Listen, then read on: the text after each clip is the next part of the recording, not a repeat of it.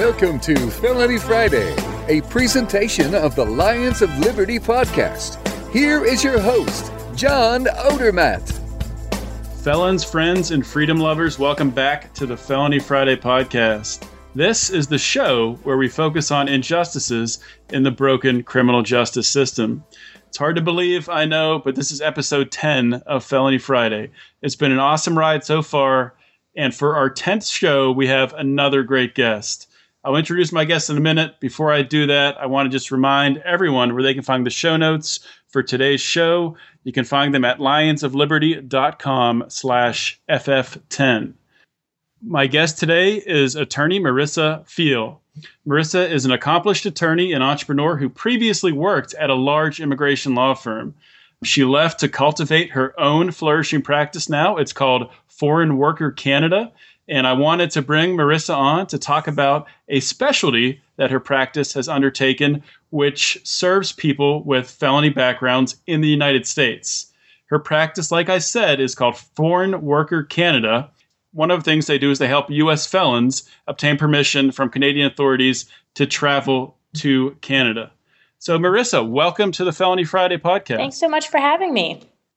Well, it's great to have you here. And this is a topic that is relevant to many of our listeners of this show. Before we get into the specifics of your practice and how you're helping U.S. felons visit Canada, I want to just talk about your background a little bit. And I just want to start off first by asking what led you down the path to become a lawyer, to get involved with the law? Sure. I pretty much always wanted to be a lawyer. When I was about 2 years old, I have no idea where I got it from, but I got this idea in my head that I wanted to be a lawyer from an extremely young age. I think it was because I was always arguing with my parents, and everyone said, you would make a really good lawyer. And that kind of stuck with me, and I always decided that one day this was going to be something that I would pursue. Awesome. So how did you get involved in immigration law? How did you take that step then? That was a really funny story. While I was at McGill doing an undergrad, I was doing some after-school tutoring for high school students in general subjects, math and science and history. And one of the students that I was tutoring, her father was an immigration lawyer. And I one day was like, maybe I should try and pursue something outside of tutoring. I'm getting towards the end of law school. It might be a good idea to find the type of law that I'm going to be practicing in. And her dad said, you know what? A spot in my firm just opened up and I'm wondering if you want to come work for me.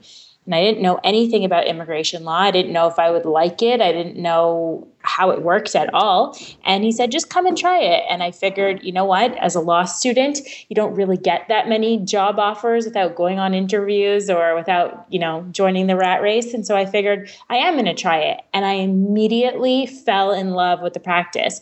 I just felt like I was always helping people. I didn't have to be litigious and I didn't have to be too aggressive with anybody. The only person you ever really have to argue with in the field of immigration law is the government, which is kind of a pleasure sometimes.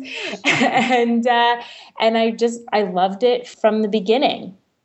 So what gave you the initiative to want to start your own practice, to go off on your own with Foreign Worker Canada?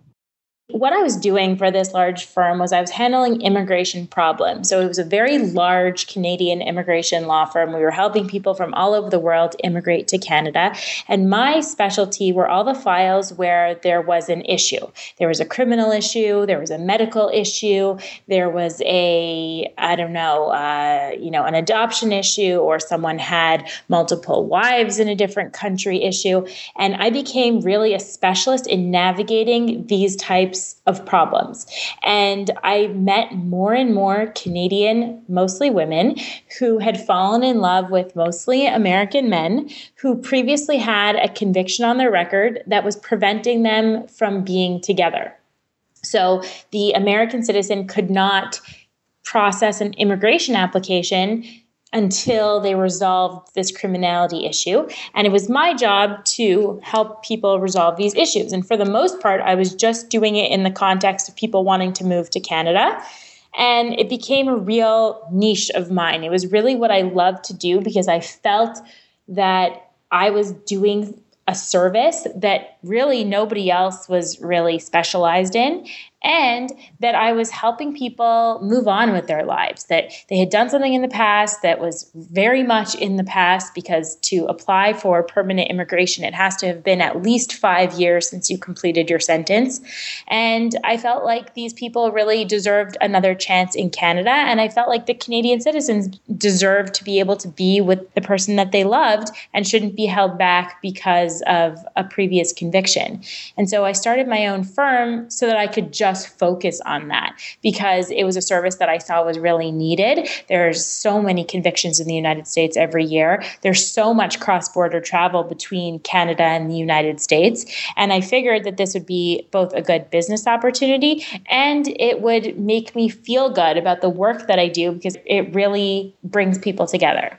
That is really interesting. And it is always great when you can do something that you're passionate about and when you can, help people, like you were talking about, bringing people together who were separated by the law. Exactly. And obviously, in some cases, as you know, in the United States, we have a lot of our drug laws are, they're victimless crimes, nonviolent crimes, people who maybe have, in the eyes of many have done nothing wrong, but they're still kept from visiting their loved ones. Exactly. It goes beyond that, because a lot of what I do now is not just people moving to Canada, but it's also about business and opportunities for Americans to come up to Canada to promote their business or to do their jobs, and also opportunities for Canadians to have certain performing artists. If you think of certain celebrities or musicians, some of them wouldn't be able to come into Canada if it weren't for these permits that the Canadian government makes available, and that is a specialty of mine. So I really see my job as providing opportunities on both sides of the border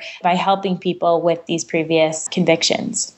Very cool. But before we get talking about the actual process of how you go about doing this, can you just go over what is the process just for a U.S. citizen, even without a felony background, to visit Canada right now? What kind of documentation do they need? Anyone traveling by air needs a passport.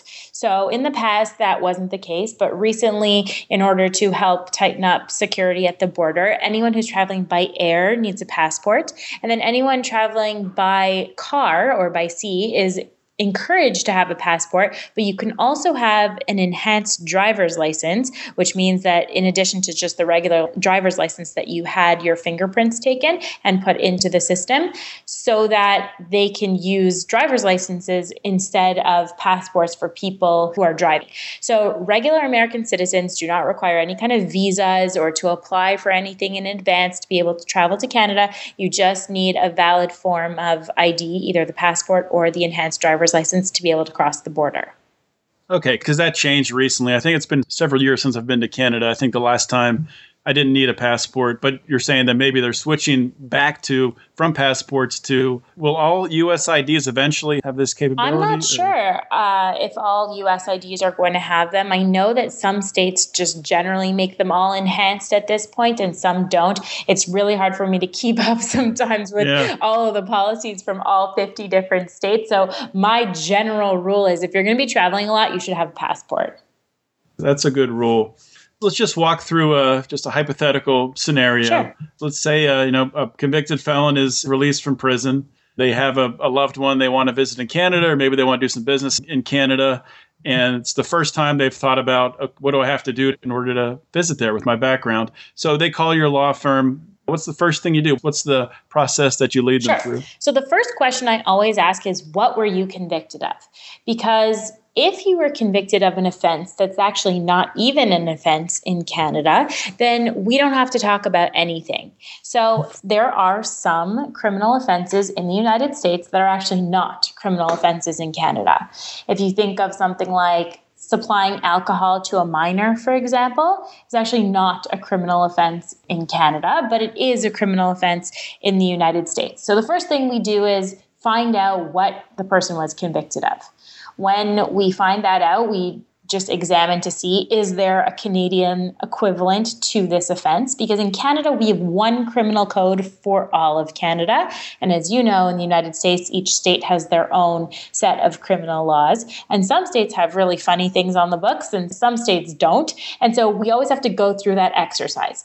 The offense that we see the most by far is DUI or drunk driving type of offenses. And for the most part, those are always going to be equivalent to the Canadian DUI statute. And then once we figure out that there is an equivalent, the next question I ask is, how long ago did this happen and what was the sentence? Because there's two types of permits that you can get to be able to cross the Canadian border. One that would allow you to come temporarily for a specific purpose, and one that would actually clear your record permanently so that you can travel across the border with the same rights that any other American has. So a person who has less than 5 years from the completion of their sentence, and the completion of their sentence would include all of the probation, all of the fines being paid. So once 5 years have passed, they're eligible for this process called rehabilitation, which is the process that clears your record permanently. Anyone who's inside that 5-year period or who's still on probation or who's still paying off their fines, they're only allowed to apply for a temporary resident permit, which is not really for residents at all. It's just a permit that allows you to be in Canada temporarily for a specific purpose. So if you're coming up for a conference, for example, you'd say, okay, the conference is from April 1st to April 5th. I'm going to be here from March 31st to March 6th. They can give you a permit that's valid just for that period of time so you can be here despite having something in your past. If a U.S. citizen with a criminal background were to call your law firm, would you work in conjunction with the U.S. law firm to get all the paperwork done, or is that something that you can handle 100% on your end? So some of my clients have the paperwork themselves. Like some of my clients keep a file that has everything at home. Some of my clients say, you know what, you need to speak to my lawyer. Just give me the list of the things that I need and we'll be able to facilitate that, because we definitely do need U.S. court records and a U.S. background check, because that's what the Canadian government uses to see what exactly is in the past, how extensive of a criminal record are we looking at in each application. So sometimes it's the individual who gets it. Sometimes it's their lawyer who gets us the information. Okay. You were talking about a 5-year window. Yeah. Sounded key, but before and after 5 years. After 5 years, it seems like it's a little bit easier Correct. to get access to Canada. Is there any way to shorten that window? Is there anything that can be done to expedite that? So what we do is sometimes when people are actually going through the trial process, we often work with U.S. criminal defense attorneys to try and shorten the window of probation or shorten whatever type of sentence is being imposed on the individual so that it doesn't actually get longer than the 5 years. So you can't reduce the 5 years, but in California, for example, you sometimes see DUIs that have a 5-year probation attached. It's non-supervised probation, but it's still probation for 5 years. So a person with a DUI conviction with 5-year probation actually has to wait 10 years to be able to apply for rehabilitation through Canada. Wow. Yeah. So you were talking before about the nature of the crime being key. Yes. Are there any crimes that one could commit in the U.S. that they would not be allowed to go to Canada at any point in time? So all of these applications are assessed on a case-by-case basis. I would say that for some of the most violent crimes, it would be not impossible necessarily, but very, very difficult to ever get a rehabilitation certificate or to get a temporary resident permit to come up if we're talking about something like murder or something that's extremely violent. I have done some pretty serious offenses. I've done applications for pretty serious offenses. In most cases, my clients had mitigating circumstances so that they either helped the police or they showed themselves to be upstanding citizens and received reduced sentences. And so despite having a conviction for example, production of methamphetamine, we were still able to get them a permit to be able to travel to Canada. Okay. That's interesting. Mm-hmm. Let's just say, if someone has a criminal background and they're not even aware of any of these restrictions to travel, what if they try to cross the border? Would they be arrested? What would happen then? So your passport, your U.S. passport, is actually linked to the FBI's database, which means that when you come up to the border and present your passport, the Canadian border officer can scan that passport and access the FBI's criminal background, histories and see everything that would be on your record. Most of the time, they are checking passports in that way. They have these new little scanning machines that they just hold your passport up to the little machine and everything pops up when you're standing there, either at the airport or at the land crossing. When you're crossing by air or by cruise ship, for example, the airlines and the cruise lines often provide passenger manifests to the Canadian immigration authorities prior to arrival in Canada. So they can actually run the whole list through the database and they can flag people who have something that's popping up in the database. And then when you get to the border, usually you'll know if they know about your conviction because they'll ask you about it. So it's not something that you have to declare on any kind of customs or immigration declaration form. It's something that would come up as a result of an officer saying something to you. Have you ever been arrested? Have you ever been convicted? Something along those lines. But they already know the answer. And they're waiting for you to either say, yes, I have, or they're waiting for you to say, no, I haven't. And then they want to really speak to you in the back because at that point, you've just lied to an immigration officer. For the most part, they don't arrest people at the Canadian border.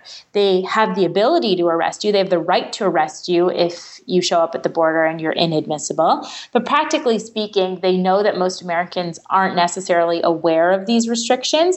And for the first time, they'll have them sign a little piece of paper that says, I was unaware of the laws of Canada and I'm going to return voluntarily to the United States. I'm not going to come back until I've addressed these issues. And you sign a little piece of paper and there's a date. It goes into Canada's central database so that if you come up again, they know they've already warned you and they send you back to the United States without much issue.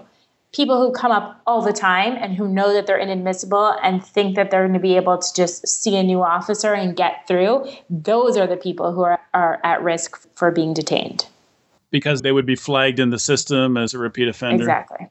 Okay, can you share an example maybe of a case where you helped a felon travel to Canada? I know you talked about before, you're especially getting involved now with businesses and then with lovers trying to see each other. Is there any case that stands out to you? There's so many cases that stand out to me. Some of the most fun cases that we work on are cases in the summertime. There's a lot of concerts that come through Canada.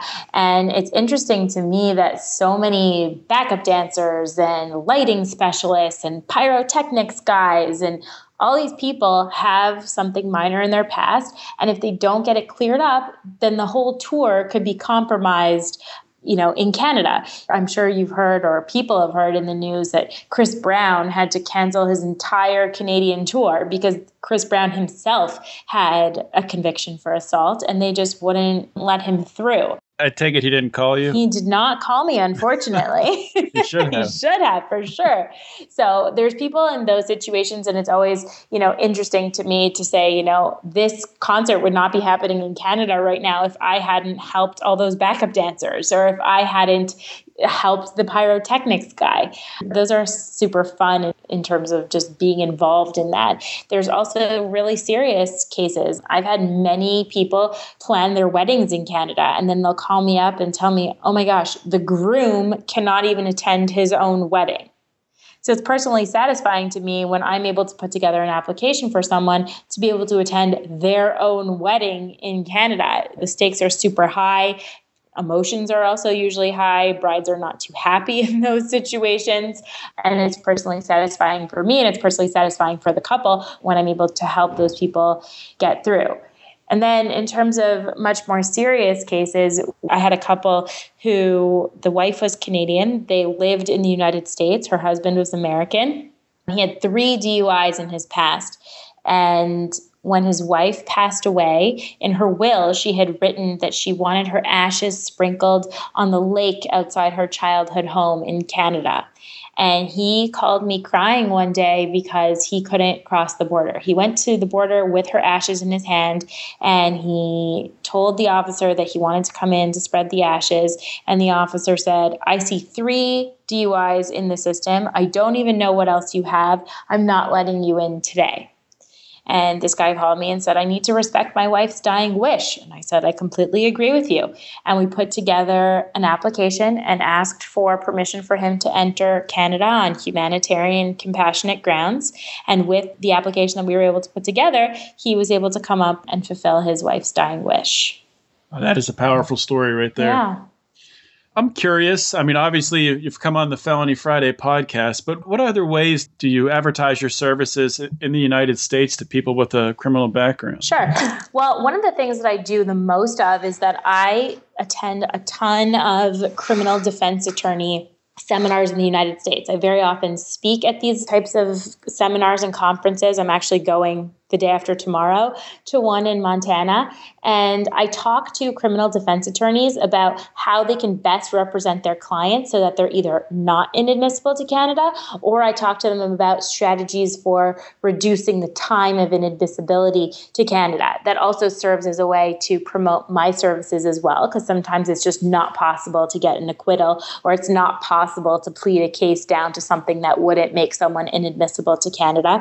And I'm a great reference to them, and they're great references to me. So definitely the seminar circuit is a big way for me to get new clients. I also try and put out information online that is accessible to people. I make videos, I make infographics. We advertise using memes on Facebook to try and bring awareness around this issue. There's just so many people who have unfortunately wasted so much time and money in planning trips to Canada without ever knowing that this is going to be an issue. So part of our advertising is also an education campaign so that people don't find themselves caught up in these types of situations. They can be proactive, they can apply for the permits in advance, or they can say, you know what, I'm going to hold off on Canada until I'm eligible for what I need to be able to travel freely. Marisa, the service you provide is indispensable. As I mentioned, I think in our emails leading up, I first heard of you on the Michael Santos podcast. Yeah. He has the Earning Freedom podcast, a great show for all of our listeners to check out if you haven't yet. Michael was a previous guest on this show. Marisa, thank you for taking just a little bit of time to speak with us today. And can you please just tell our listeners how they can contact you, your website, email, whatever you want to give, any other information so I can get a hold of you? Absolutely. Thank you so much for having me. For anyone who wants to get in touch with me, there's multiple ways to do that. You can visit our website, which is on this topic exclusively. It's DUICanadaEntry.com. And if you want to call us, we have a toll-free line from the United States. It's 1-855-316-3555. Or you can always send me an email. It's info, I-N-F-O, at F like Frank, WCanada.com. All right. Well, thank you very much for your time, Marisa, and have a great day. You too. Thank you all for listening. If you guys enjoyed this show, please consider sharing it. The information in today's show, I think, really has the potential to help a lot of people. So please help us spread the word. Now, the easiest way to do this is to follow the Lions of Liberty on Facebook and Twitter and share our posts with your networks. Now, also, you don't want to miss an episode of the Lions of Liberty podcast. So if you haven't already, you're going to want to visit iTunes or Stitcher Radio, whichever is your choice, and you want to subscribe so you can receive every single episode of the Lions of Liberty podcast every week. Now, every week we publish an episode every Monday, every Wednesday, and every Friday with Felony Friday. So don't miss out. Also, guys, remember, you can share your thoughts with me on the show by sending an email to felonyfriday@lionsofliberty.com. Give me feedback on this show, previous shows, what you want to see on future shows. I'd love to hear from you, and I will get back to you if you email me. I promise. Also, guys, you can connect with like-minded liberty lovers by joining our private Facebook group, the Lions of Liberty Forum. You can do this by searching Lions of Liberty Forum on Facebook. The group will pop up. You can click join, and we will approve you as quickly as we possibly can. If it's not within 30 seconds, please don't take it personally. Remember to check out the Felony Friday archive, guys. That's at lionsofliberty.com/Felony Friday. Before this was a podcast, it was a column I wrote every single Friday. You can read all my past articles. I'd love some feedback on them. And you can also find all the previous podcast episodes of Felony Friday. So please check them out. And you can check out every single Lions of Liberty podcast episode at lionsofliberty.com/podcast. We're nearing 200 total episodes in the Lions of Liberty podcast. So please check that out. There is a lot of good material to listen to. As always, guys, thank you again for listening. I really, really do appreciate it. This is John Odermatt signing off. Always remember to keep your head up and the fires of liberty burning.